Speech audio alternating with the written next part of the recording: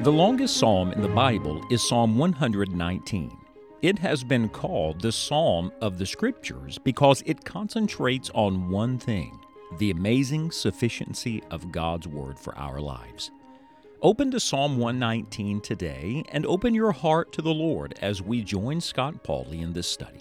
It is our prayer that through God's truth you will find all you need.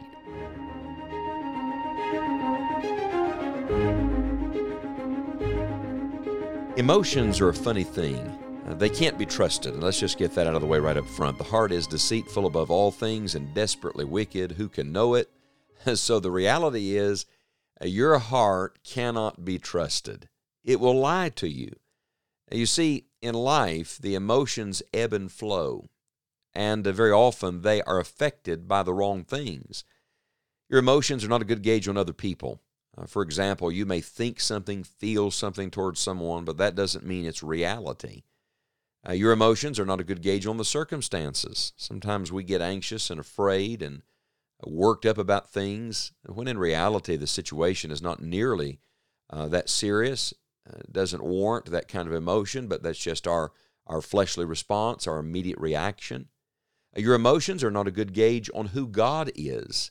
You have to go back to the truth that cuts through all the emotion, because sometimes what you think and feel about God is not accurate either. So the emotions are not a good gauge on most things, but let me tell you what emotions are a very good gauge on, and that is what's going on inside of you.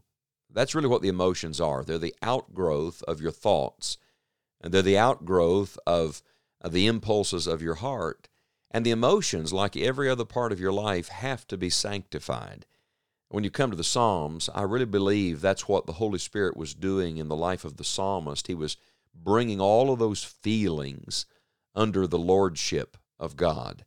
All those emotions were being ushered into the presence of God, the good and the bad. And the section we've come to today, beginning in Psalm 119, verse 97, is a section that has a lot of emotion in it. Now listen to how it begins. Verse 97, "Oh, how love I thy law." And there's an exclamation point. What a statement of emotion. It begins with an emotion word, oh. Oh is a word that is hard to define. It's easier to describe. It's a groan more than it is a word. It is a heart expression. It's what you say when you don't know what to say. Oh, how love. That's an emotion. That's a heart word. Now, certainly in Scripture, God's love is deeper than just emotion.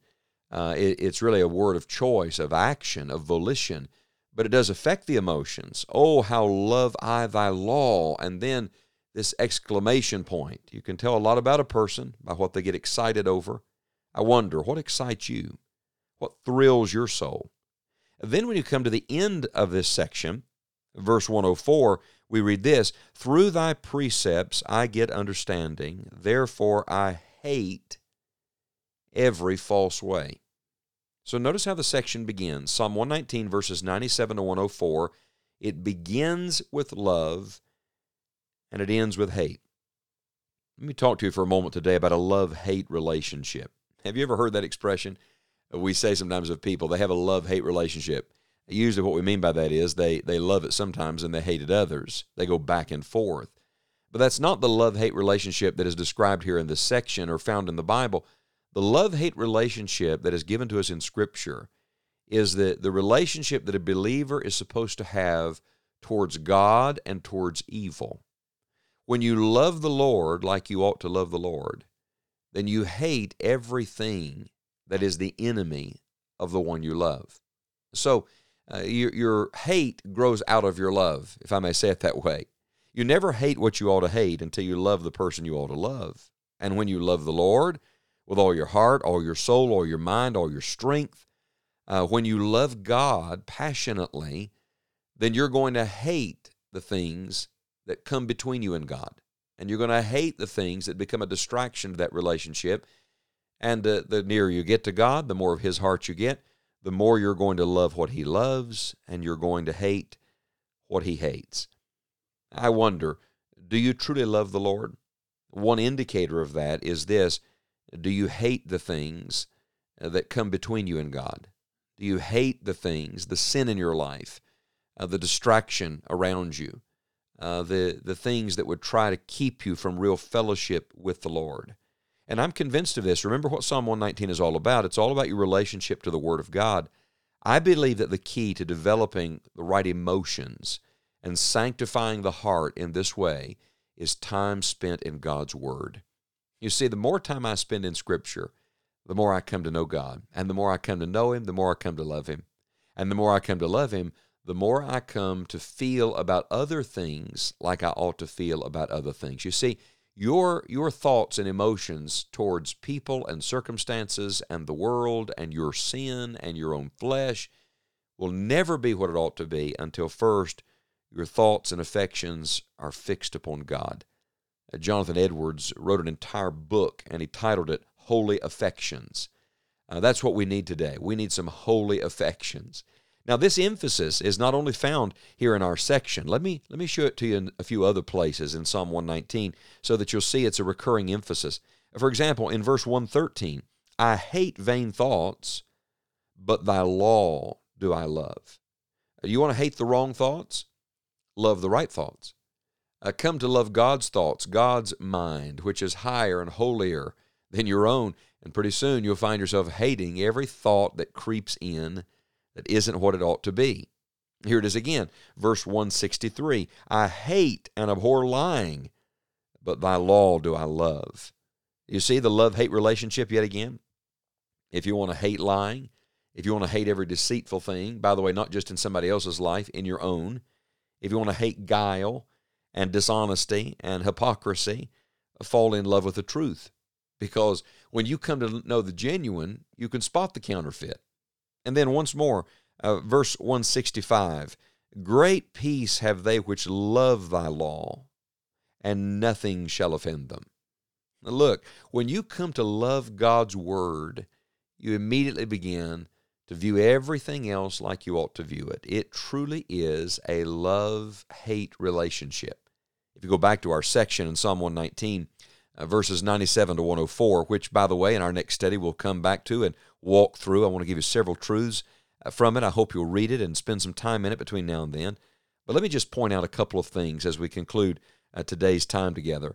The first is, I noticed in this section that there are multiple exclamation points. I showed you the first in verse 97, oh, how love I thy law. But in verse 103, there are two more. How sweet are thy words unto my taste, exclamation point. Yea, sweeter than honey to my mouth, exclamation point. I wonder, dear friend, what are you excited about? Are you excited about the Word of God today? Are you excited about your walk with Jesus, your relationship with God? May the Lord help us to get excited about those things which are connected to our love relationship with the Lord. And I tell you, when you begin to get excited over spiritual realities, the things of this world truly do grow strangely dim in the light of His glory and grace. You won't love those things anymore. You'll begin to hate those things that are cheap substitutes and temporary distractions from the real thing. One other thing I would point out to you is this. Almost the entire section is about what the psalmist gives himself to. We'll talk more about that. He gives himself to the Word of God, to the meditation and application of it. But when you come to verse 101, he talks about what he keeps himself from. I've refrained my feet from every evil way, that I might keep thy word. One thing can keep you from everything God wants to teach you. And if you'll learn to give yourself to the Word of God, to your love relationship with Jesus more and more, it will help keep you from every evil thing. May the Lord help you to find today in His Word all you need.